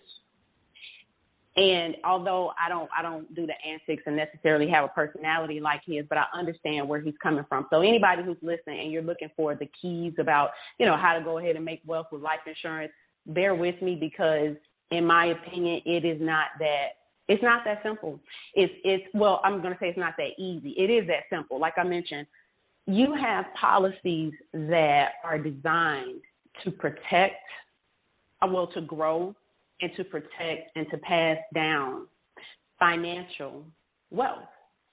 And all too often, when someone would come in the office and sit with me, they weren't necessarily looking to find out about those policies. Even if I brought it up, they were basically saying, well, I just need to get covered. I just, something happened to me. Mm-hmm. I know I need to have some insurance. And when I start breaking down and I'm going to not just say cost, but I'm going to say the investment into a policy like that, what I just said, that allows you to grow, protect, generate, pass down wealth. People don't necessarily like to hear what that cost is. They don't think about it as an investment. They think about it as a cost. And so a lot of times people will lean over to term insurance. So term insurance, of course, is most beneficial the first day that you have it. most people, and I think the stat was term percent, and this is when I used to really look at the stat a couple years ago, but I remember being very grounded in the fact that, or the stat that says only 1% of term policies actually pay out. If there's anybody on the line that follows those stats more closely and updated, chime in. But the bottom line is you're purchasing something that will likely not come into play for you. And let's say, for instance, because it is term insurance, let's say you have a 20-year term, meaning that it lasts for a certain term. You can have a 5-year term, a 10-year term, 20 or 30-year term. But if you're thinking about how much it costs, you're likely going to get the least expensive thing. And so let's say you get a 10-year term policy. At the end of that 10 years, that life insurance company, in a sense, if it was a person, is going to shake your hand and say, thank you very much for those premiums. We appreciate you. If you want to extend it, it's going to cost you a huge amount more, but you can do it if you want, or we can just walk away right now. I appreciate those premiums. And your family doesn't have anything because the term has been ended. At that 10-year point where that term has ended, now you're 10 years older. Maybe because of lifestyle. Now you've got some health issues, maybe on a little high blood pressure medication, maybe even develop diabetes or, certain things that will make your premium even higher. So you've got age then working, not in your favor. You've got the possibility of increased health issues that will cause you to have a higher premium. So it just makes sense. When I talked about earlier and I said take time, to understand what you really desire. What is your overall plan? Because life insurance fits into a plan. It supports a plan. So you want to do crypto. You want to buy real estate. You want to do all of these things. Life insurance can be that anchor, but also at the same time, while it's protecting, you can be growing money, right? That Uncle Sam can't get to. It's life insurance. So there are no taxes when you pull money out of a life insurance policy that's growing money. I'll stop there. No, yeah, absolutely. And let me get to Brother Kevin out of South Carolina, see what he has. If you're on the line, you have to press 1 to let us know you want to speak. If you're online, the number to get in is 646-787-1691. Again, that number is 646-787-1691. Brother Kevin out of South Carolina, give us your 3 cents, or do you have a question this morning for us? Thanks for calling in, King. Oh, that is hey, how y'all? Hey, how's everything? And that's the sister. She's phenomenal. When she was describing her family, what I hear is she's describing a culture. It's just who I am. It's who I be. See, it's just what we do. And the problem is when it comes to this topic, we have horrible people that tell us how to do this thing. We got thousands and thousands of insurance agencies, and basically most of them, all they're doing is telling you, well, you just need to get some money to get the funeral just in case somebody died. Life insurance is about passing down generational wealth. Passing down a legacy from somebody. All right, I saw a sign that yesterday that said estate sale. You're passing down what a person has accumulated over their whole entire life, and then you're supposed to take that and grow from that point. Now, if all of us had the opportunity to let somebody else run with the ball, and we just pick up from where they left off at, we would have so much more now, like I said, that generational wealth. But we never have a ball passed down to us, and we keep trying to run the race. We keep restarting while everybody else is way and years ahead of us. If we would do this, if people would talk about this thing with an intelligent and show us exactly what's going on, because the problem is we ignorant to this. We're ignorant to all the finances. We're ignorant to the insurance. Why? Because no one's talking about that with any explaining it to us. How they say in layman's terms, where we can, get to it and understand it properly and know how to manipulate. That's why we don't do investing. We don't know nothing about that. We don't do the Bitcoin. We really don't know nothing about that neither. We don't do that because we have leaders that don't teach us none of this stuff. You know. So let me jump in. Why Let me jump in real quick, Brother Kevin. Let me jump in real quick because I want to really highlight an aspect of, as well as Shay's thoughts on this. So it's as someone who loves to educate, and obviously that's why we do this show, trying to give people more information that they can use. But I also understand that there could be a disconnect even when people are teaching, because there are times where there's plenty of people like Shay. There's plenty of people like Ashley. I have other people in the community that are gladly giving and teaching this information. However, here's the disconnect that I want to, hear from. I want to hear Shay's thoughts as yours, Kevin. So the disconnect ends up being this right here, though. So, Shay, we could have you come out for a class and explain, as you said earlier, the black and white of how this insurance policy works versus how this insurance policy works. And you broke down the difference between term and maybe whole life is what you're pretty much, one way of calling what you're referring to. So, but the mentality and the mentality of scarcity, which is a part of our community, makes us focus on even what you put in black and white as a form of cost. And so there are plenty of people, like you said, that get to that point where maybe they did have a term policy. Now they're revisiting. I know I need insurance. And unfortunately, based on how their money is set up, when you can, it's really an investment they're about to make, but the psychology of seeing it only as a cost is why they don't pull the trigger. So we end up with GoFundMe with them knowing I really wanted to get this for my family, but they're also really thinking I can't afford that. Now, of course, had they done it earlier and got the insurance policy when it was cheaper, then it would have been the investment that wouldn't cost as much now.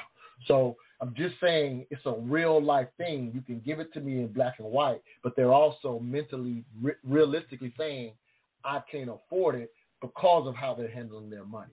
So if you could just kind of jump in, that's where the disconnect is. Not just simply people are not teaching it. It's when it gets taught, the other end is, I don't know that I can afford it. It's the only way that they're thinking about it. You mentioned that, but I wanted to dig deeper into that psychology.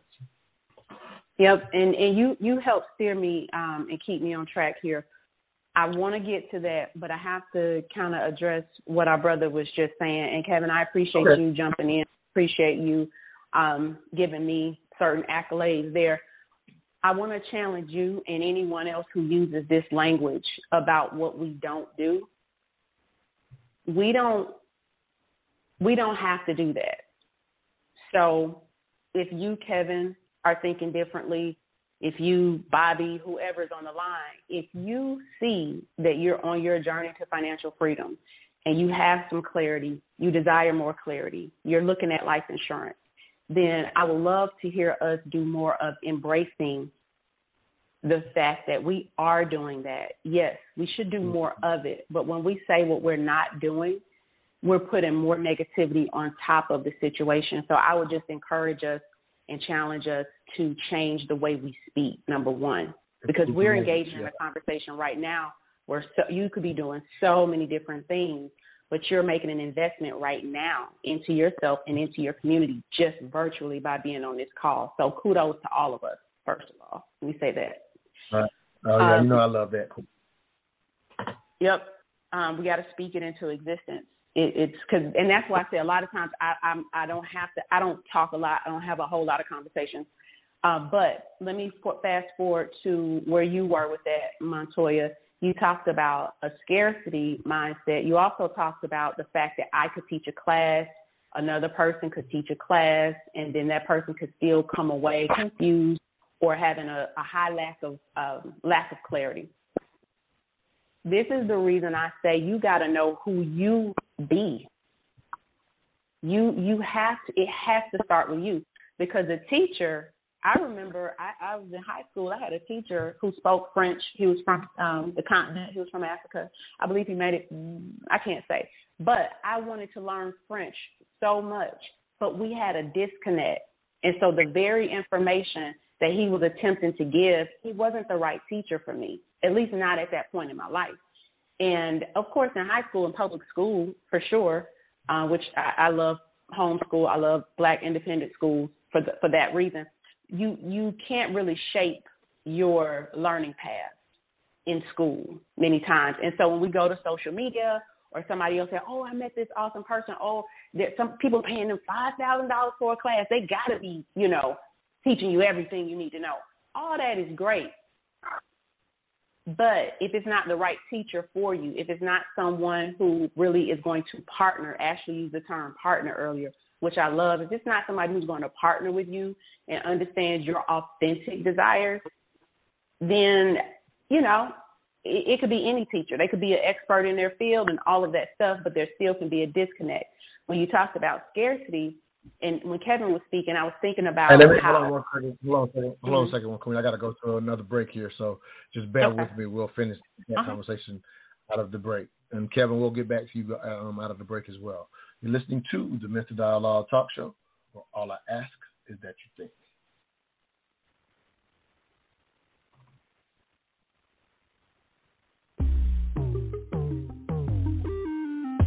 Have you heard about that podcast, Mental Dialogue? It's so good it should be illegal. But if you missed the live show every Saturday, 10 a.m. to 12 p.m. Eastern Standard Time on Blog Talk Radio, be sure to catch replays on Spotify, Apple Podcasts, Stitcher, Podbean, and all other streaming platforms. We are the return of intelligent radio, and we are the best in the world at having hard conversations on race, sex, gender, and business in the African American community. And remember, all I ask is that you think.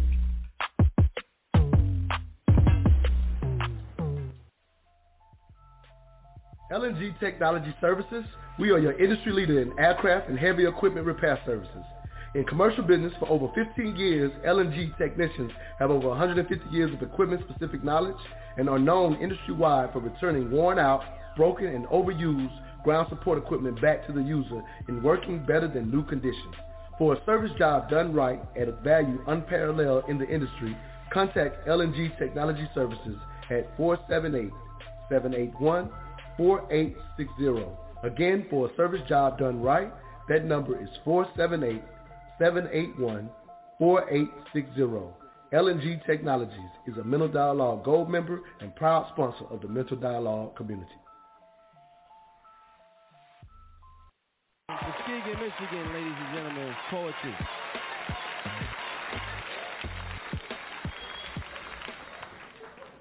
My money's been acting funny lately. And I don't mean ha-ha funny. No, I'm talking strange, weird, different type funny. This time, money's gone all out. Leaving me, showing up, then leaving as quickly as she came. Ignoring me, treat me like a poor man. What'd I do, boo? All I ever did was love you. Maybe too much, because now it's like we ain't cool no more. We used to be road dogs, inseparable. But lately my money's been acting funny, and I haven't seen money in months. I got more than a hunch she's playing me, trying to make me jealous, hanging out with other fellas, always in some other brother's pocket. I try and tell her, man, those other guys are just using her. They just using you, money.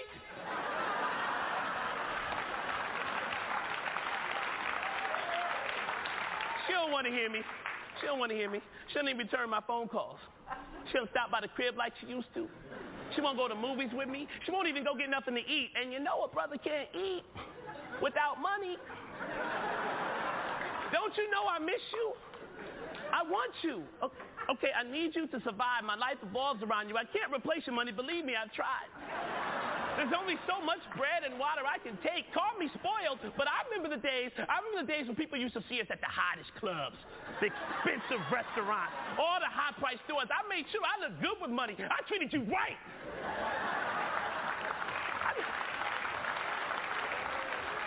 I never abused you. Did I? Did I abuse you, money? Did I get used to you hanging around and now you giving me a taste of what it feels like to live without you? People still think we're tight. I mean, they still ask about you. I don't like them all in my business, so I just reply, money and I aren't as close as we used to be. My money's been acting funny lately. I can't even call out a name when I'm shooting ball. Oh, I saw her the other day in Beverly Hills. She didn't even acknowledge me. She looked at me like, how you get in Beverly Hills? Like I don't belong. Ever since money hasn't been around, I feel like I'm losing my other friends too. American Express, Visa, Discover, now they starting to act shady. I think she's spreading lies on me. I tell you, I don't know what I did, but my money's been acting real funny lately. And I don't know her anymore. And my life ain't the same. Never will be the same until money comes back into my life. So if you see her or any of her cousins, because she got a whole bunch of family running around, let her know that I miss her, that I love her, and I want her to come home.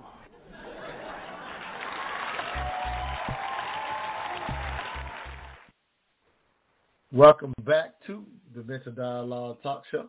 I'm your host, Montoya Smith, a.k.a. Black Socrates, a special guest, now new member of Queens of Intellect, Shay Norman, founder of Society of Black Agents. This morning's discussion question, are you intimidated by money and estate planning? As we hear a dope poem by brother goes by the name of Poetry. And wanted to pinpoint, we got a couple callers wanting to get in. We got Kevin on the line and another caller wanting to get in.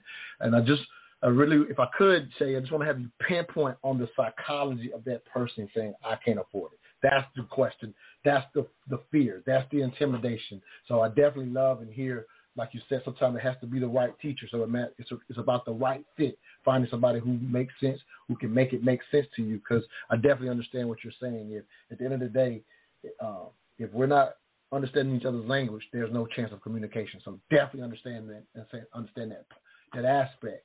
But I think there's plenty of us who want to do the right thing, but just how we see money that makes us not do what we know we should do for our families. Hardly anybody wants to have a GoFundMe at their passing. Right, absolutely. That's something that is very unfortunate. I'm glad it exists, actually, but it is unfortunate that we revert to GoFundMe. And I guess the question you just asked, or the point you just raised that you want me to speak to, is people saying that I can't afford something. Yeah, absolutely. Because again, that's where people that really want to do it, their real life circumstances, the way they're looking at it is, I just met with Shay. Everything she said made sense for my family. I'm going to try to, but I'm going to tell you no right now because I plan to get back around to you. A lot of times I don't. That psychology is what I want you to speak to. So if you can't afford it, it's all about what you value. It's all about what you value. I heard Ashley speak earlier. I was in and out, but I heard her speak earlier about something that she has her clients do. And I think she mentioned looking back over, I know for me, when I'm coaching a client, I'll have them look back over 3 months minimum, 6 months if you're a little frisky, 9 months if you really want to get into some stuff. And we can really look at where your money went. Oftentimes, we're working hard and we're swiping cards, debit cards, and the money is just going out. And when you look back on 3 months, even 1 month, honestly, life happens, right? And some months, certain things happen, emergencies happen that aren't going to happen every single month. That's why I like to look kind of far back. It's interesting to me anyway, because I know I made a lot of money and I blew a lot of money. So when I'm sitting down with someone, I'm working with them or partnering with them from experience. There's a lot of shame around, where your money went, but it's okay. It's real. It's life. It's growth. When you stop and you look back and you say, oh my God, I went to, let's say, Kevin Rathbun's in Atlanta and spent $200 on one dinner. Or I went to, Houston's or, any of the more popular restaurants that are pretty pricey. And sometimes we did that. It's like a knee-jerk reaction, like, let me go do this because this is what everybody else says feels good. Let me go do this. And the whole way through your meal, you're stressing about what you're spending because you really haven't accounted for it. It's like a knee-jerk reaction or like immediate gratification. So when you really take the time to say, no shame, you know what I mean? I'm going to look back. Our bank accounts, we have online accounts. You have your banking app, depending on what bank you're with, and you can literally just sit there within 5 minutes and pull up what you spent in the last 3 months. And when you see how much went out and nothing came back to you, then you might start thinking about things a little bit different and put life insurance, especially life insurance that builds cash value. And I wasn't necessarily talking about whole life earlier. I particularly am a fan of the Index Universal Life when you know how to use it, when an agent knows how to help you facilitate and set that policy up. I got to give that disclaimer because many people have lost a lot of money following insurance agents that do not understand that policy. So that's what I was talking about earlier. But yeah, so if you really you got to look at where you've been to really talk about where you're going and make it solid and make it stick. So you got to look. We can afford it. I don't want to hear that. We can afford it. And here it is. I'm gonna go back to Kevin very briefly because I promised him I would. I want to get to the other caller. So if you're anybody that's listening, so what we just heard was when you're thinking you can't afford it, she just gave you the formula for figuring out whether you can or not. Because in the moment you're just thinking about what you have in your account, and you're like, I don't know that I can take on that $203 policy going forward. You're like, am I going to really have that extra $200? And if you just take a look back, you might find out you actually do. It's just where are you prioritizing? Because what happens is it's our habits that we unknowingly waste most of our money on. And so it's a take a look back. So when somebody like a Shay walks in your room or calls you and says, hey, here's something that makes sense, and you say, I want to do it for my family, versus you're waiting to figure out how do I get an extra $200 a month, do what she just said. Go just pull up your account and take a look back 3 months, and you'll find out you've had $200 a month. It's just one less this or one less that. And that's where people lose sight of thinking, I can't afford it, because they don't think to do what you just said. So I think that's an excellent way to handle that moment. Kevin, I'm going to give you one quick thought, so keep it quick, brother, because I got another caller. Go ahead, King. All right. Psychology and a timetable of why we do what we do. Like you said, you broke down somebody and you sat down and add up their money and whatnot. And that what it is, when I bring up the psychology of poverty, is that people take that as a negative. It's not a negative. What it do, I'm trying to get you where we are. And the reason why we spend that money, like you said, prioritize. We don't prioritize it. Because our money for us is about trying to make ourselves feel better. That's why they spend money on those flashy things and that. So that's why we go and put our money in rent versus mortgage at the beginning. See, we get houses and things of that sort after we done got old, after we done retired from a job. You understand what I'm saying? Now, when they get stuff early so they can raise the family in it, and then they downsize as they get older. See, the timetable of finance for us is different from other groups a lot of times. So let me say this, Kevin. When you try to tell me where my money... Now, Kevin, let me jump in, brother. Let me jump in real quick. No, brother. I understand you completely. Here's the challenge that Shay's giving you, and you've heard me say this before as well. So it's a little small thing. The fact that we're on this call is not, in a sense, it's people that are looking to move away from that mindset, and I know you understand that. So it's not that we don't understand you, but here it is. It's the dialogue. It's the dialogue of learning to say some of us, or for a long time. What we saying? Here, let me finish this, Kevin. I'm gonna cut you off if you don't leave me out. So all I'm saying, because I gotta get to another caller. So I'm simply saying is you learning to get away from general blanket statements. What happens is if you talk that way daily, there are babies that hear us. And so we give them the mindset that that's how we are as a people because we speak so general. And so Shay is challenging, which I always do too, challenge to speak a little more specifically because anybody that listens to you is learning something different than what you say we always do. So it becomes unfair to make a blanket statement if you're not the person who does it and you want to raise a child to think differently. You can't say that that's what we do because then you throw a blanket on the entire community. So it's just a challenge of you giving the right information, just getting more particular in how you speak. That's the challenge that I'm giving you. All right, thanks a lot, King. Thank you for getting in. I'll let you get back in if I get a chance, but I want to go to this caller before the next break. Area code 609, last 3, 891.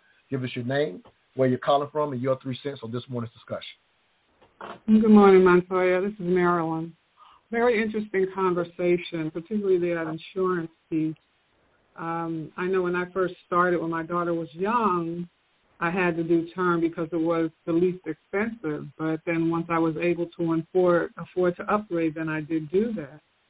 Life insurance is our stock market. I mean, it's the most assured thing that we can do if we're trying to leave legacy for our posterity. It's like set it and forget it. You know, you have to revisit it every so often to see if you can upgrade even what you have.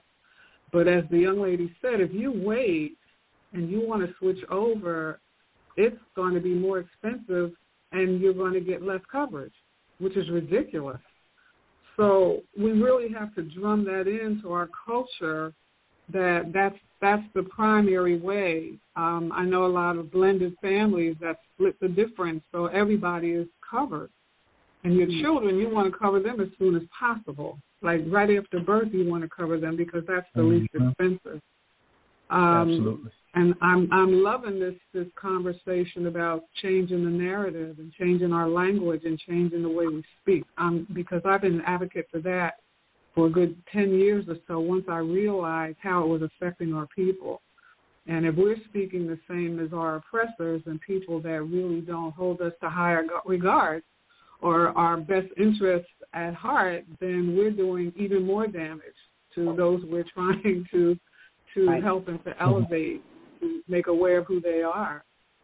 So, we do have to change the way we speak. And when we're talking about life insurance or insurance period, we insure those things that we think mean things to us. We insure our homes, we insure our cars, we insure our businesses, but we won't insure ourselves or one another. And we have to change our perspective. So when we speak to one another and we teach, a teacher, that's another thing about a teacher. A teacher is not a teacher unless you're learning from them. I don't care how many, parchments they have or accolades, the letters behind their name. They are not a teacher unless you're learning from them. So just like a church, a lot of times you stay at a church forever because grandma and them went to that church. But if you're not getting fed from that church, let me jump in, Marilyn, because I'm up against this break. I'm loving this. This is an amazing 3 cents. I really, really appreciate this call. But I am up against the break, and I got a brother that sponsors the show that I got to highlight real quick. But I thank you. Everything that you pointed out is the direction that a lot of us are headed in. And so for Kevin, I know you're still out there listening. And it's just realizing that people are making the transition, and this language absolutely matters. There are people who don't get it, but we should separate that so that we're not saying that we all do this. And I know he's not saying all, but it's just a way that we learn to talk. So thank you so much, Marilyn, for an excellent 3 cents this morning. We'll be right back. You're listening to the Mental Dialogue Talk Show, where all I ask is that you think. If you're looking to purchase or sell a home in Atlanta's competitive real estate market, there's only one real estate agent we call on, Ephraim Abdullah. Not only is he honest and straightforward, but he has a proven, repeatable strategy that consistently gets his clients the homes they wanted versus their second or third choice. What's Ephraim's secret? His virtual on-the-spot offer moves his clients to the front of the line for purchases, and for sales, his no-nonsense approach gets your home sold and off the market. For a results-oriented real estate experience, contact Ephraim Abdullah, a licensed agent powered by eXp Realty at 770-800-7922. Again, that number is 770-800-7922.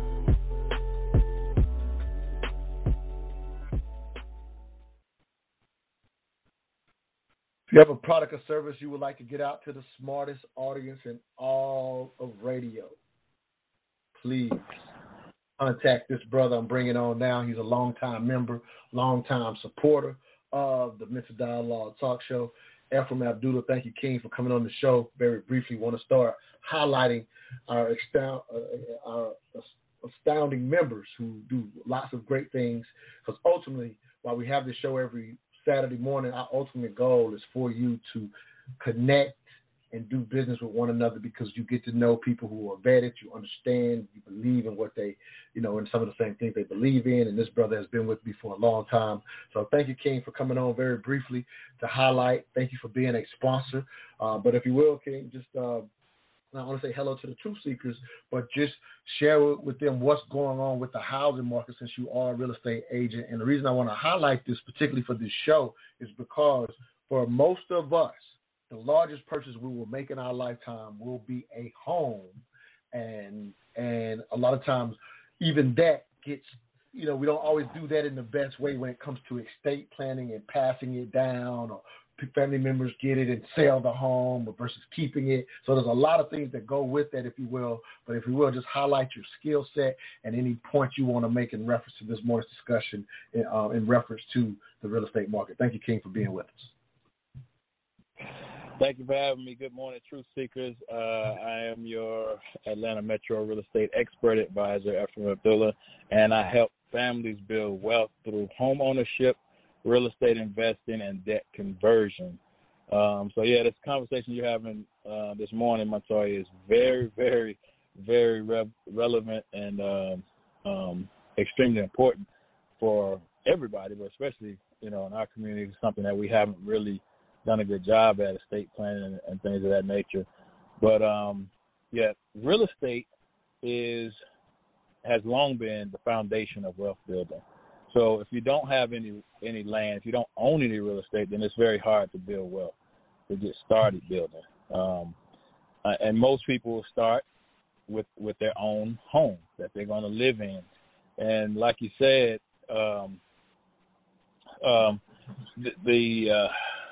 the ownership piece is something that's a lot of times overlooked as far as how to go about doing it the right way. And there's so many different opportunities that exist now that didn't exist before. And what I try to get people to do is look at their home as more than just a roof over their head, but an actual asset. To be able to turn it, it's a debate on whether a house that you live in is an asset or a liability. If you're not making actually cash flow, it technically can't be considered an asset, even though it does appreciate and grow in value for the most part. But there are opportunities right now that can definitely make your home an asset. One huge one right now is just Airbnb. People are renting out rooms in their home. I know not everybody's comfortable with that, especially when you got families. But especially younger people that don't have children yet, or they're single, not even married or whatever, that's an option. And that's something that I'm talking to my children about. One's a young adult, 24 years old. Another one's 19. Another one's about to turn 18. The other two are a little bit younger, 13 and 14. But I'm talking to them about when they purchase their first piece of real estate, think about it in terms of how can I make this an asset? How can it be an asset for me? Whether I'm going to purchase a duplex and live in one unit and rent the other one out, or like I said, purchase a single family home and rent some rooms out either on Airbnb or long-term tenants. If I have a basement, putting that on Airbnb or what have you. So just thinking about it differently and planning with that different perspective in mind. Thank you for that. And I want people to hear that, that they can link up with you, even if they just, in a sense, want their own home here in the, anywhere in the Atlanta area, that you like to talk to them about it from all aspects, not just the aspect of trying to get a home. And it's not necessarily, the market goes up and down. There's a lot involved in the market. But again, I just wanted to introduce you and thank you for those, for your 3 cents this morning. And make sure you let them know how they can stay in contact with you so we can get back to Shay for the end of this. Again, been a great show. Thank you for your 3 cents this morning, King. Yes, sir. Thank you again. You can contact me on Instagram through Ephraim Sales ATL, Instagram, Twitter, Facebook, Ephraim Sales ATL, EPHRAIMSELLS ATL. You can reach me on any of those. You can call me 770-800-7922, and my website is EphraimSalesATL.com. Thanks a lot, King. And so, Shay, we got, in a sense, some closing thoughts to a degree. We're close to that. But before we get there, I just definitely want to, again, highlight the home as a part of estate planning. We've harped on life insurance, but life insurance entails even more than estate planning entails more than life insurance. So I definitely wanted to harp on the aspect of, again, avoiding a GoFundMe and what that looks like. And I think we talked about that specifically. But if you would, again, I know you coach people as well. So when you're helping people really get their estate together, what type of things are you talking about to them in addition to, all right, they got the correct amount of life insurance? What additional things are you talking to them about as well, if you will, Queen? All right, hold on one second. Shay, did I lose you? I'm here. Can you hear me? Yep, I can hear you, Queen. Okay.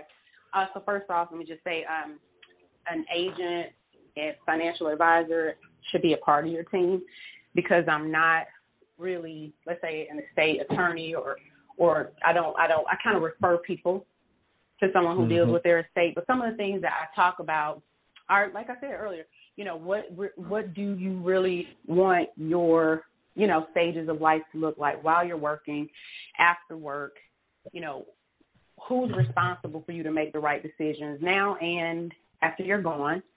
Those are some of the foundations. Right. So can you highlight what those things are called? Can you highlight what that is called? You see what I'm saying? So I got my life insurance. So what is that called when you say the names of those things? I want people to hear what they're called.